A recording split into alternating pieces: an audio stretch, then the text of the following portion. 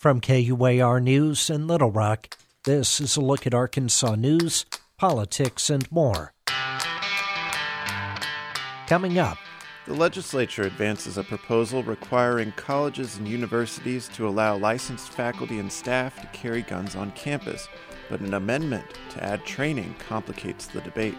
A controversial bathroom bill targeting transgender people raises alarm from tourism officials who look at the impacts similar bills have had in other states. The tort reform proposal could go before voters next year after advancing in the Senate.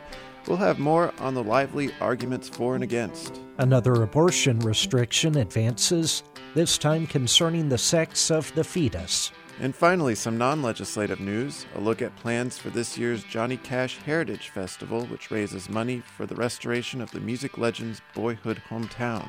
For the week ending Friday, February 17th, 2017, this is KUAR's Week in Review podcast. I'm Michael Heblin. And I'm Chris Hickey. Stay with us. Well, this has always been a really controversial item. The suggestion that maybe schools should allow staff who are licensed to carry concealed weapons to take firearms on campus. It's long been policy at most schools to not allow any weapons inside.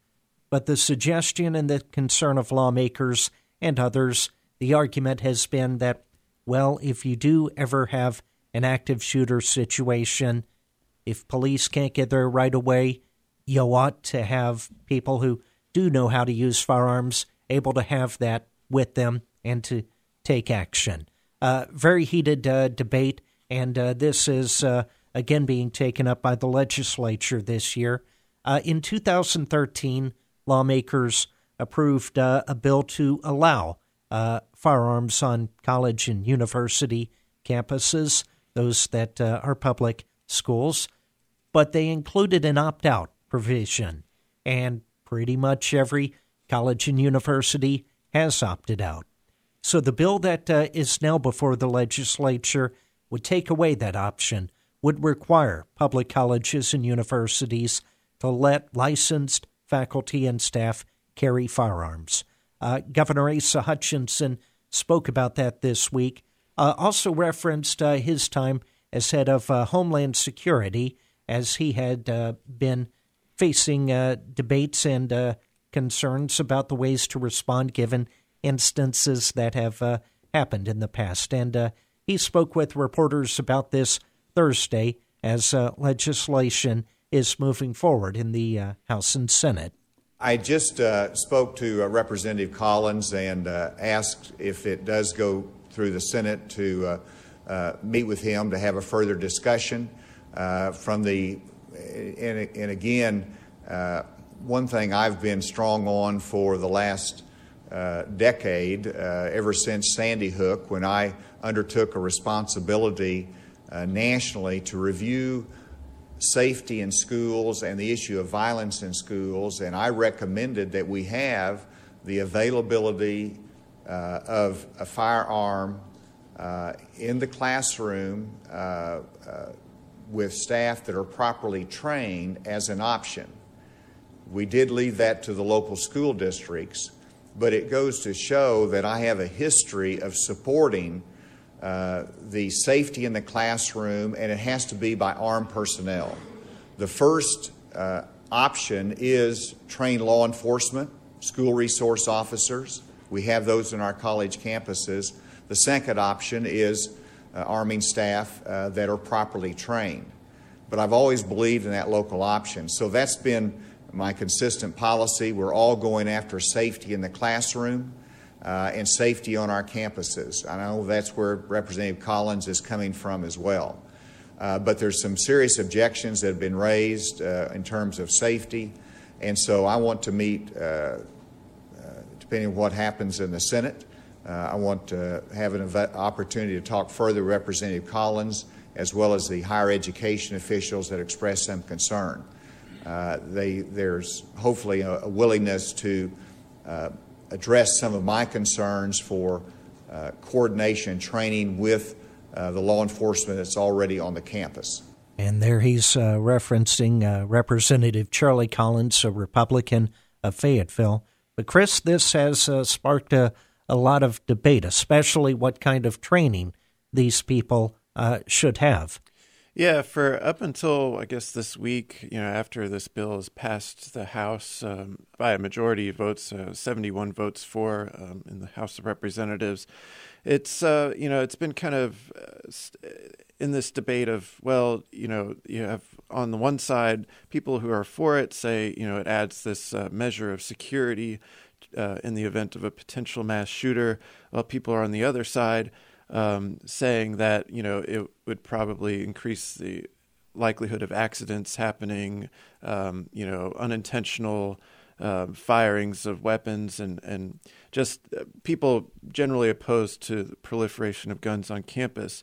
So it came before a Senate committee this week. At Wednesday, the Senate Judiciary Committee held its first hearing about this, and Representative Collins was there with his Senate co-sponsor, Republican Trent Garner, senator from El Dorado. And, they brought it up, and, the committee room was packed, and a lot of opponents spoke against it, including ASU System President Chuck Welch. I think, as we mentioned, a lot of the heads of public universities in Arkansas are kind of against this provision just because it doesn't give them that option to opt out. But when it was brought into committee and they were making the arguments for, Senator Jeremy Hutchinson, he's the chairman of the Judiciary Committee in the Senate, introduced this amendment to the bill that would require additional training for these license holders who are faculty and staff. Active shooter training, 16 hours of it, kind of training that would be regulated by the state police. People who take it, would have to pay their own way. Of course, concealed carry license holders already undergo some training. It's not active shooter training, but it's mostly along the lines of target practice and safety, care of the weapon, and so forth. So this was introduced in the committee, and it was voted down on a voice vote pretty overwhelmingly. But the very next day, after the bill passed out of the committee on a voice vote, there was only one Democrat on that committee, Will Bond of Little Rock, who voted against it. So it advanced overwhelmingly through the committee. Came up in the Senate floor the very next day. Senator Hutchinson brought back this amendment, and here's a cut of him introducing it on the floor and talking about why he thinks it's necessary. I think if we're going to mandate policy, which we are by telling university employers that they have to allow their employees to carry, that we ought to get the right policy. And I don't think anybody could argue that some training is better than no training. And, he answered some questions, and should note that the bill's sponsors, both Representative Charlie Collins and Senator Garner, both opposed this amendment. And Senator Garner actually kind of expressed some frustration with the process when he got up to speak against it. I'm relatively new to the Senate. I'm learning as I go. But one of the things I thought existed before I got here was that common courtesy we have between each other about how bills and amendments should work. Representative Collins has been working on this bill for years. He's held hundreds of meetings, town halls with hostile crowds, discussing from different parties in this body and in the House. And this amendment, which was thrown on the 11th hour, didn't exist until yesterday. I didn't see it until I was actually presenting the bill with Representative Collins. This discussion has been had, it's been happened. You will all have reasonable concerns and questions about the bill itself. We will debate that in due time. But as we stand now, this bill is the bill that should go through. So Senator Gardner, he's a big Second Amendment guy, and he basically argues that one of the reasons he supports this is because it should be he believes it should be one's constitutional right to carry a weapon pretty much anywhere.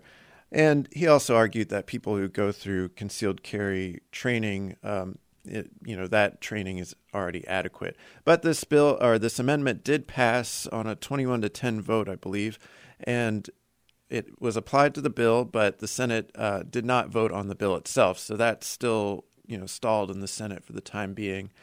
If the bill and the amendment passed, have to go back to the House, they'd have to do that process before it could go to the governor. So we're kind of in a stall process here.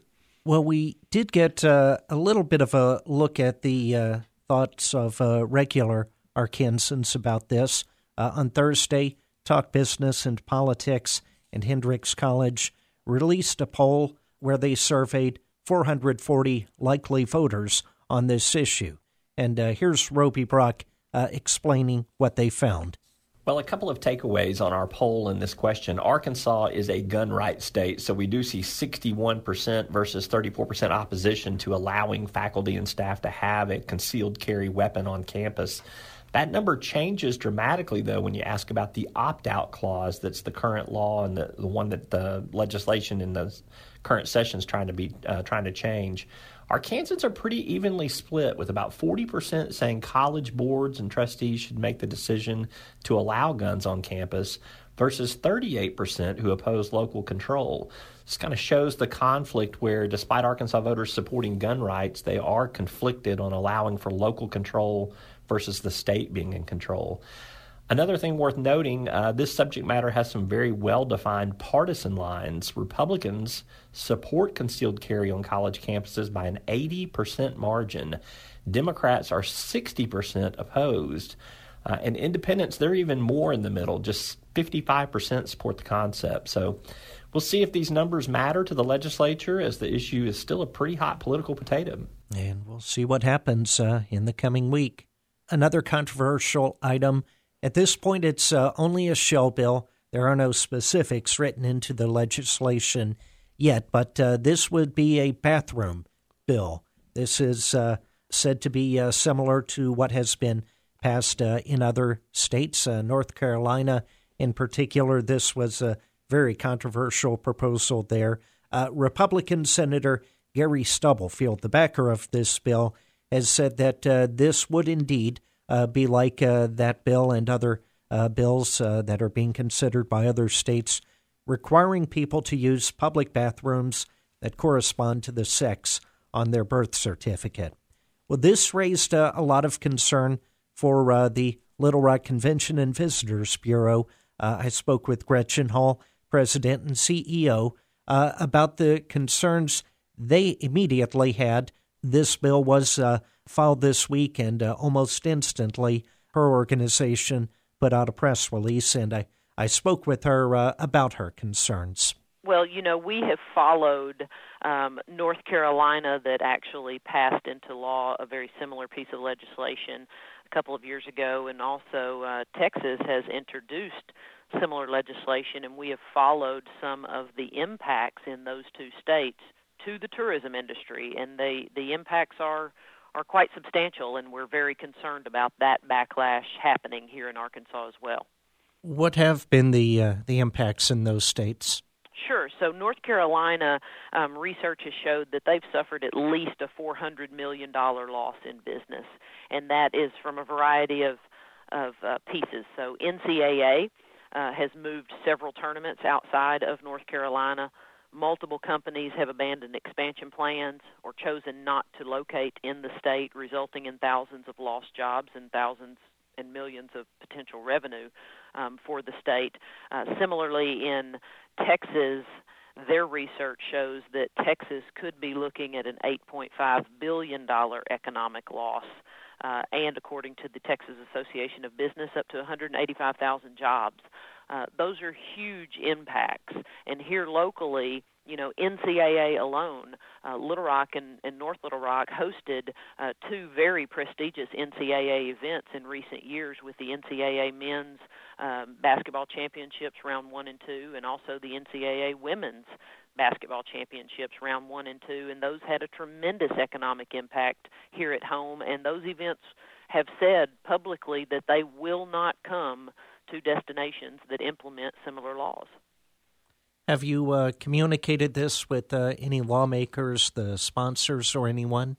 We have. We're trying to communicate with the Senate Judiciary Committee about these talking points and some of the research that we have found in North Carolina and Texas, as well as the impact we think that it will have here locally. I think it is definitely worth noting that tourism is Arkansas's second largest economic industry, and a total impact of $7.2 billion per year. And I think, people really need to take a hard look at the economic trickle effect that a bill like this could potentially have that would really damage that impact to our state economy. And the governor was also asked about this bill on Thursday and pretty much told reporters he doesn't think it's necessary. Let's retrace the steps a little bit. Whenever President Obama came out with his guidance from the Department of Education last year, mandating the use of facilities for those that identified with their own orientation that might be different than their birth certificate, I made a statement and sent out guidance to our state that we should disregard that guidance from Washington, that we're handling these sensitive matters very well at the local school district level, and that I see no problem that needs to be addressed from a national perspective. And since then, that position has been justified and verified because the courts have struck down President Obama's guidance. And just, I believe, yesterday, the new Attorney General, Jeff Sessions, said he would not defend that position in court and direct the Department of Justice not to defend that. And so all of the Washington effort to set those minutiae and guidelines for these issues of delicacy and privacy in our schools, that's off the charts, has been revoked and changed from a Washington perspective. I don't think we in Arkansas, one, have a problem that cannot be addressed at the local school district level. We don't have a problem. There's not any problem from Washington, and I don't think that we need to be dictating those very sensitive matters that are handled in our schools. We don't need to be dictating those from the state capitol.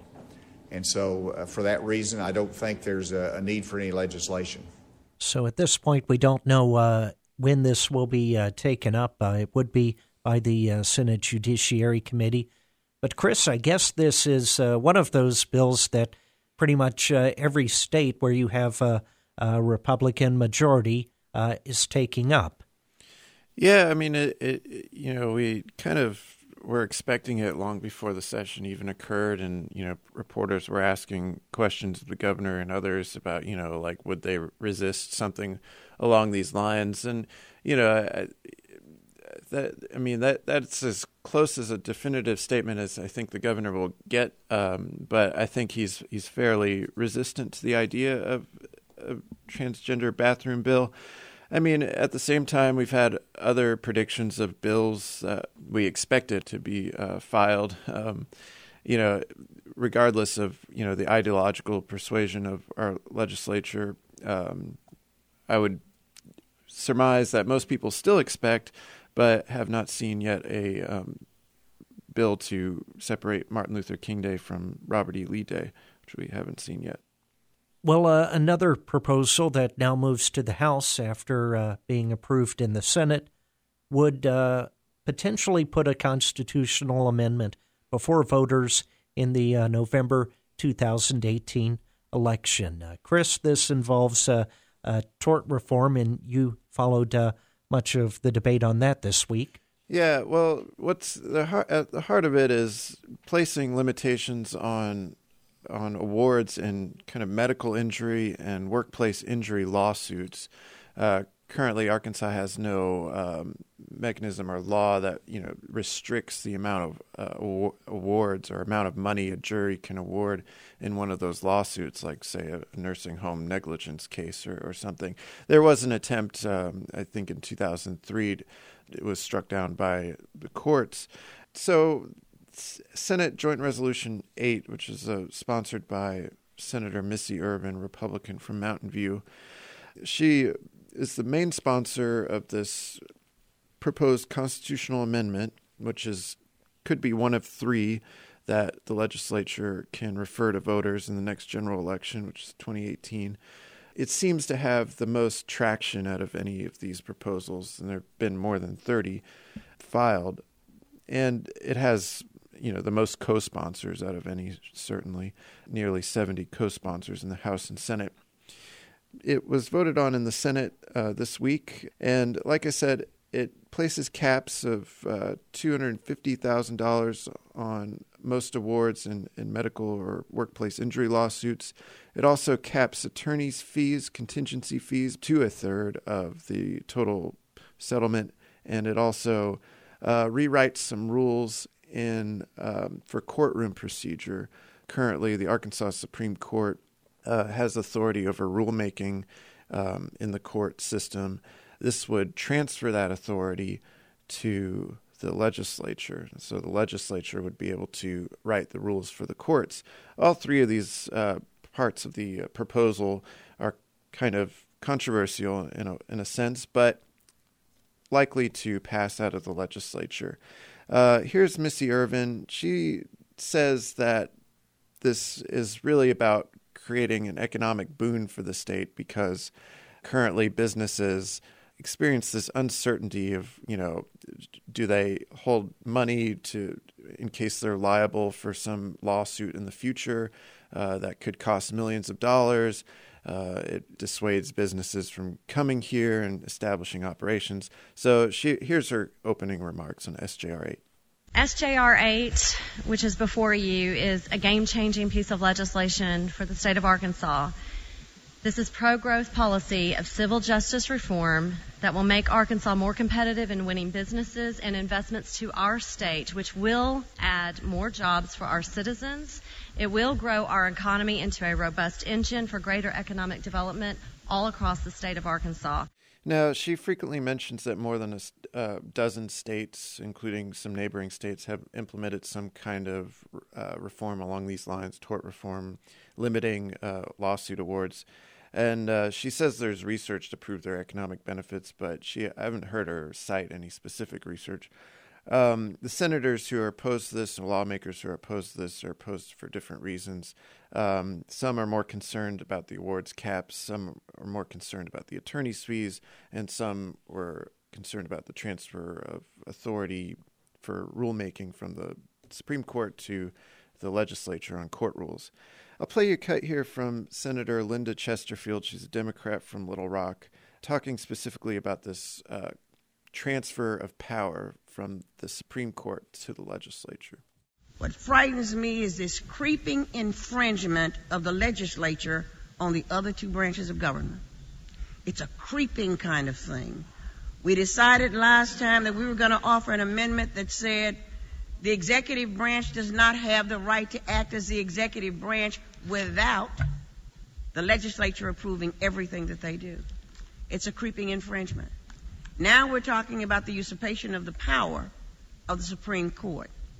Our system of checks and balances is very important. It is the cornerstone of our democracy. And I submit to you that when we look at this line 2, subject to the approval of the General Assembly, we don't know jack sprat about pleadings. We don't know jack sprat about any of it. But we are usurping the authority of the courts. Who is going to check us? Now, Chesterfield and some others also criticized the placing limitations on the award amounts, and she said, here's a quote, "It amazes me that every time we start talking about something that's going to hurt the little guy, we call it reform. This is something that is not reform," she says, because people often refer to this as tort reform. I'll play you a cut of Senator Jeremy Hutchinson again. He didn't have any problems with the cap on awards, but he did have some problems with the court rules provisions and also the caps on attorney's fees. We're going to cap what an attorney can make, and that is popular. I mean, who doesn't want to hit attorneys? I promise you, that's not going to affect my practice.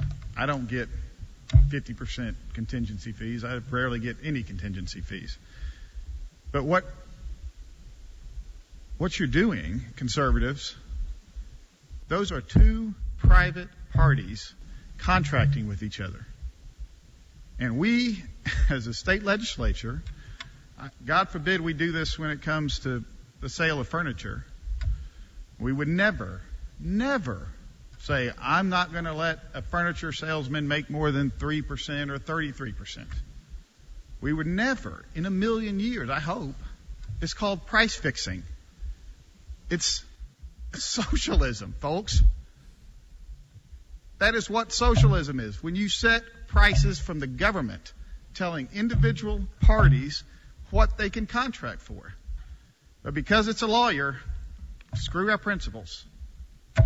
Let's do it. Now, you kind of heard him refer to, but Jeremy Hutchinson is also a lawyer. Yeah.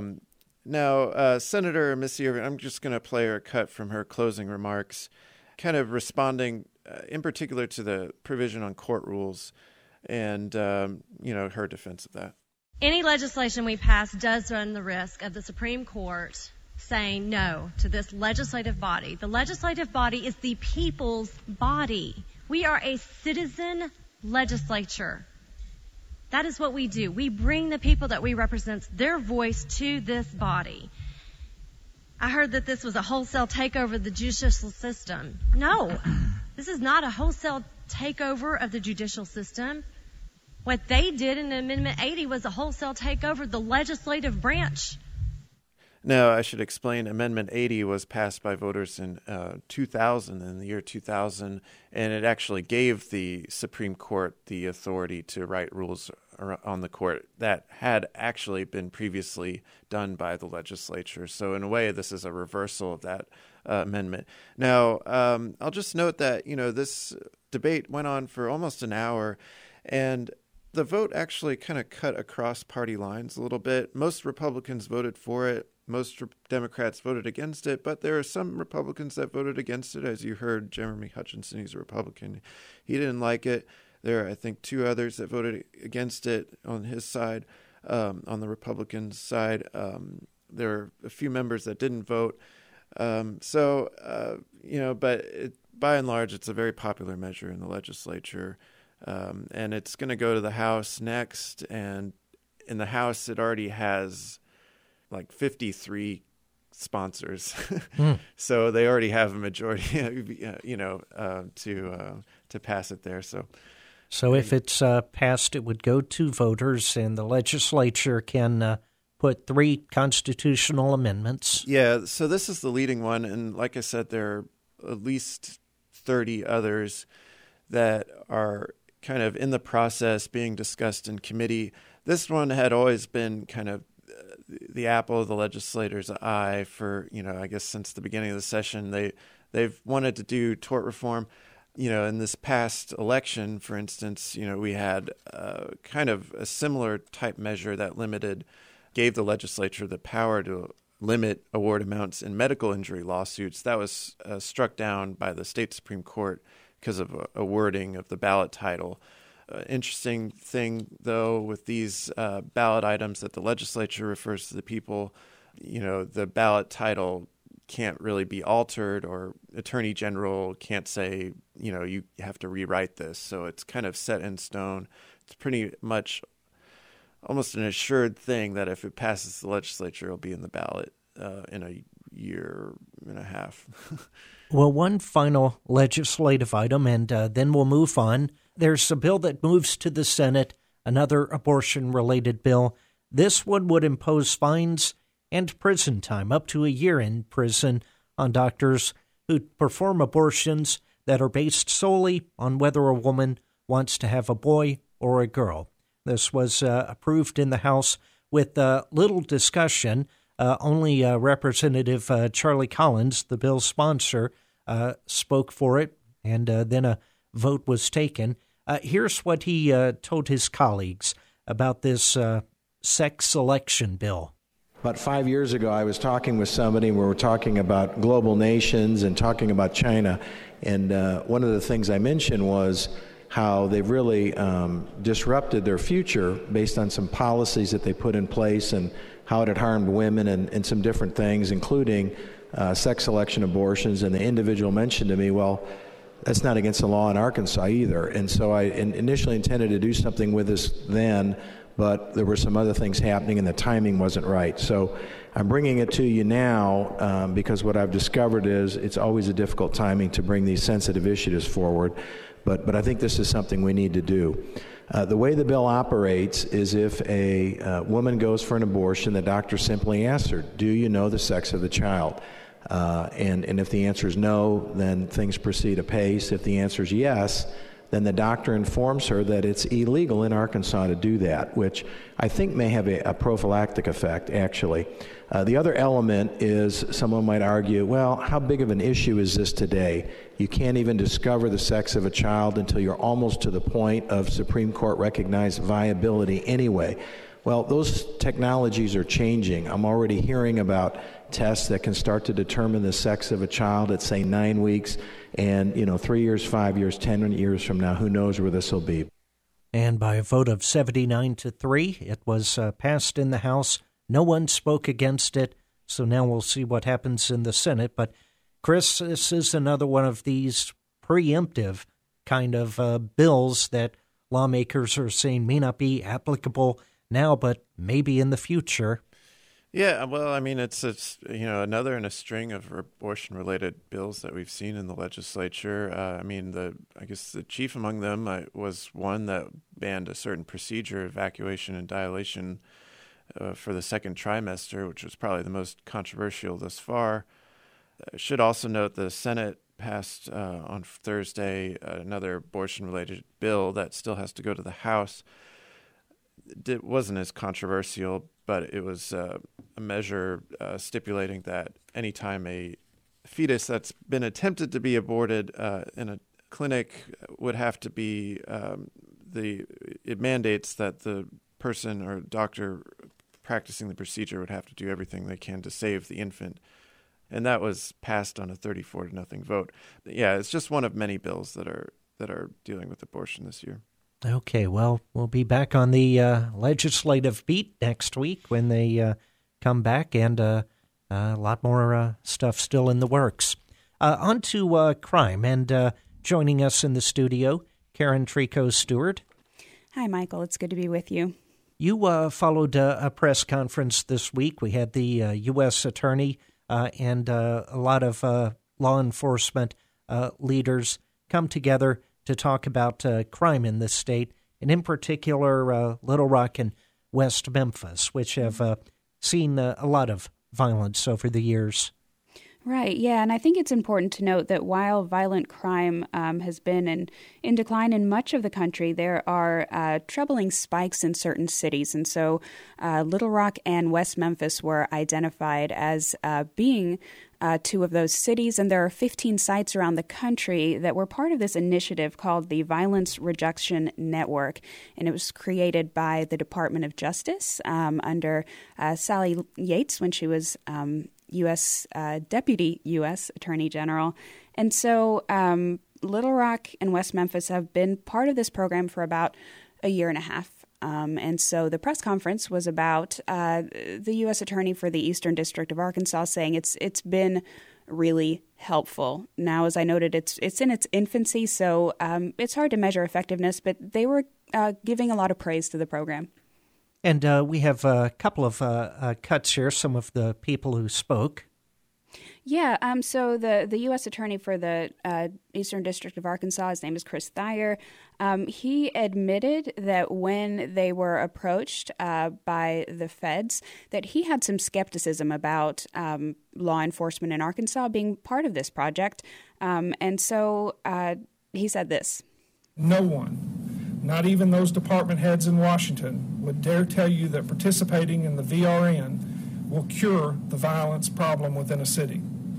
It is not designed to, nor could it ever achieve such a goal.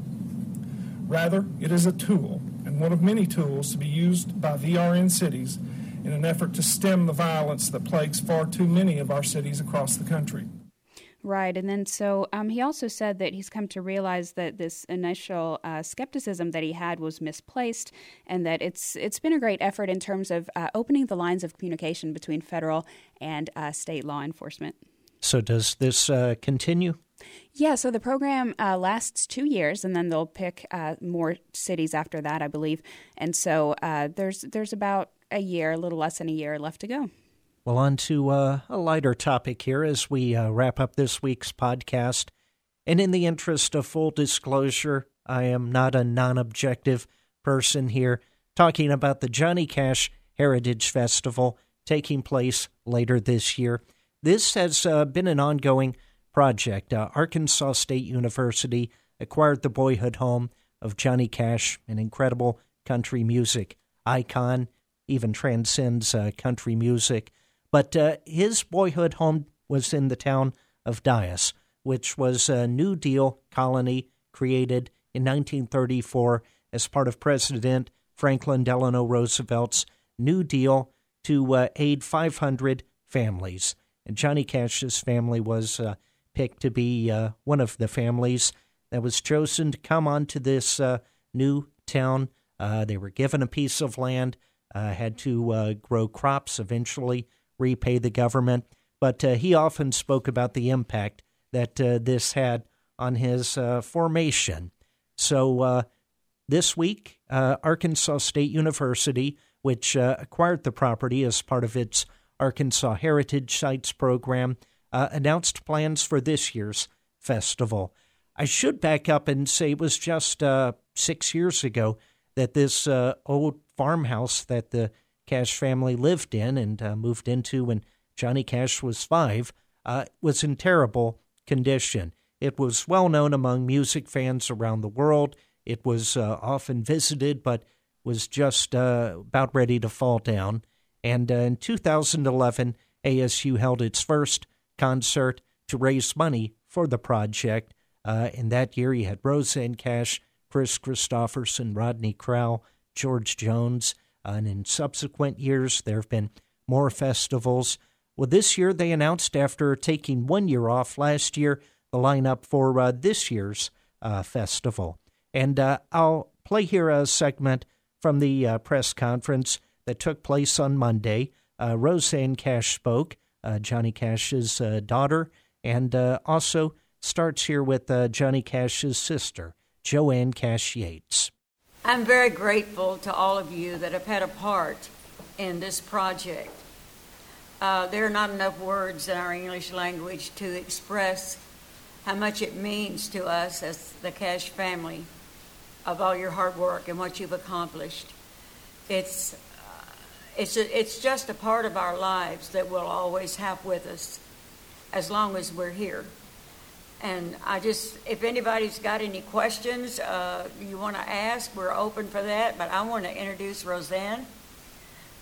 She's my brother Johnny's oldest daughter, and we kind of all grew up together. We're like sisters, and here's Roseanne that I love so dearly. Hi, thank you, Ruth. I also want to express my gratitude to ASU, to Ruth, and to the mayor of Dyess, who's been so welcoming here. Yes.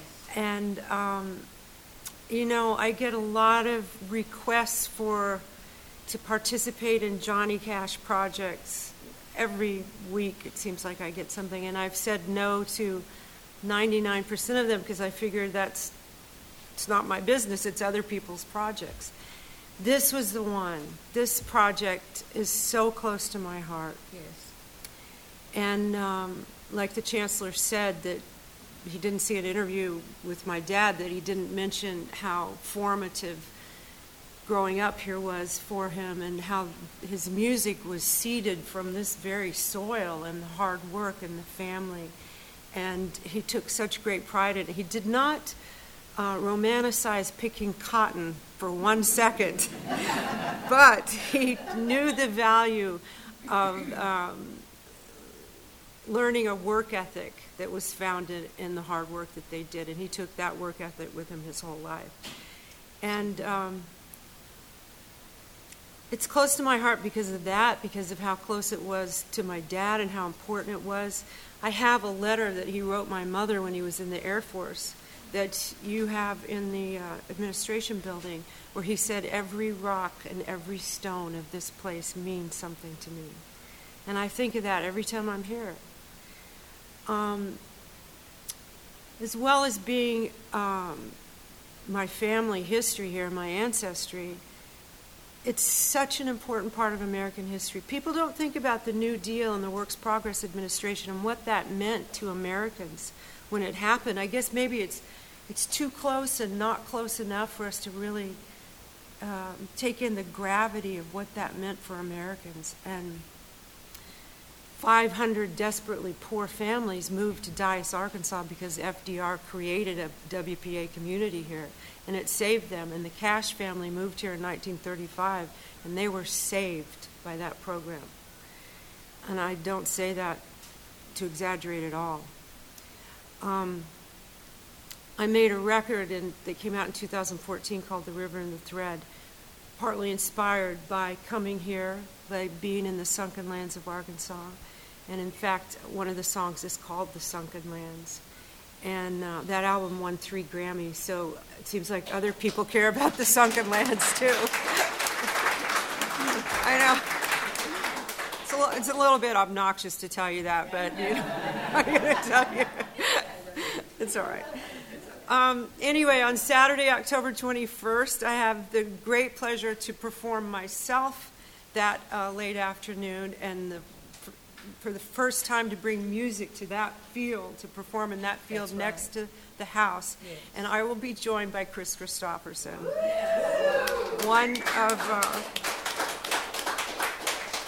one of my dad's closest and dearest friends. They were like brothers. They were.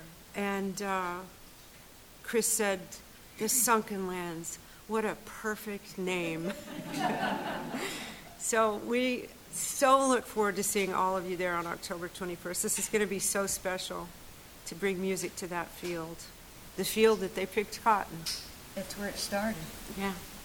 Yeah, so in previous years, the festival has always been on the ASU campus in Jonesboro at the Convocation Center, but this year it will actually be taking place right next to Johnny Cash's boyhood home in what was their cotton fields. So, Michael, you've been covering this story for years, and you've done some award-winning stories on it. In journalism, we always ask, why should people care? And so I wanted to ask you that in terms of what do you think is the biggest takeaway for this and just what people should know? It is more than just music. Johnny Cash is someone who, as an artist, his music has resonated now long after his death, and that draws people to the area.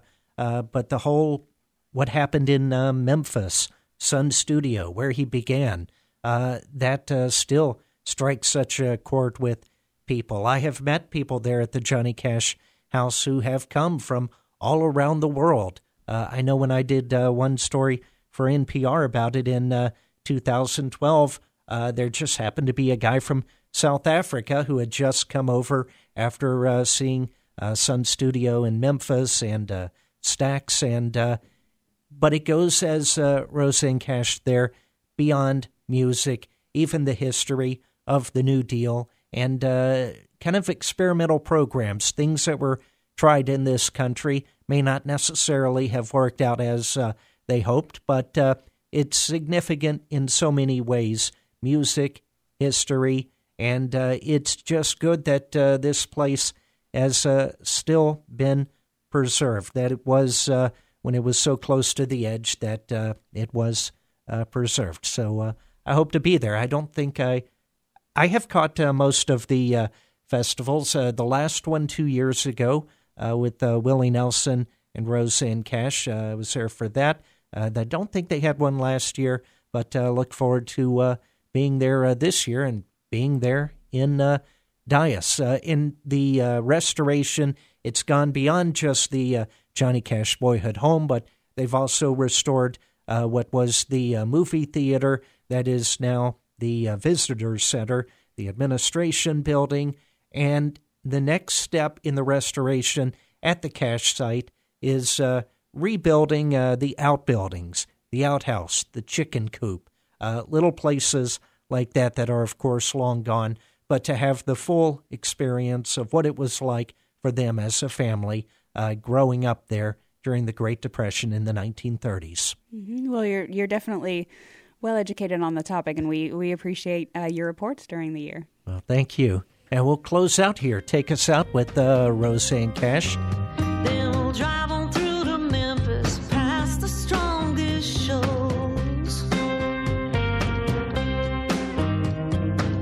to Arkansas just to touch the gumbo soul. Thanks for listening to this week's Week in Review podcast. I'm Michael Hiplin. I'm Chris Hickey. And I'm Karen Trico-Stewart. You can subscribe to the podcast on iTunes, or you can listen to it each week at KUAR.org.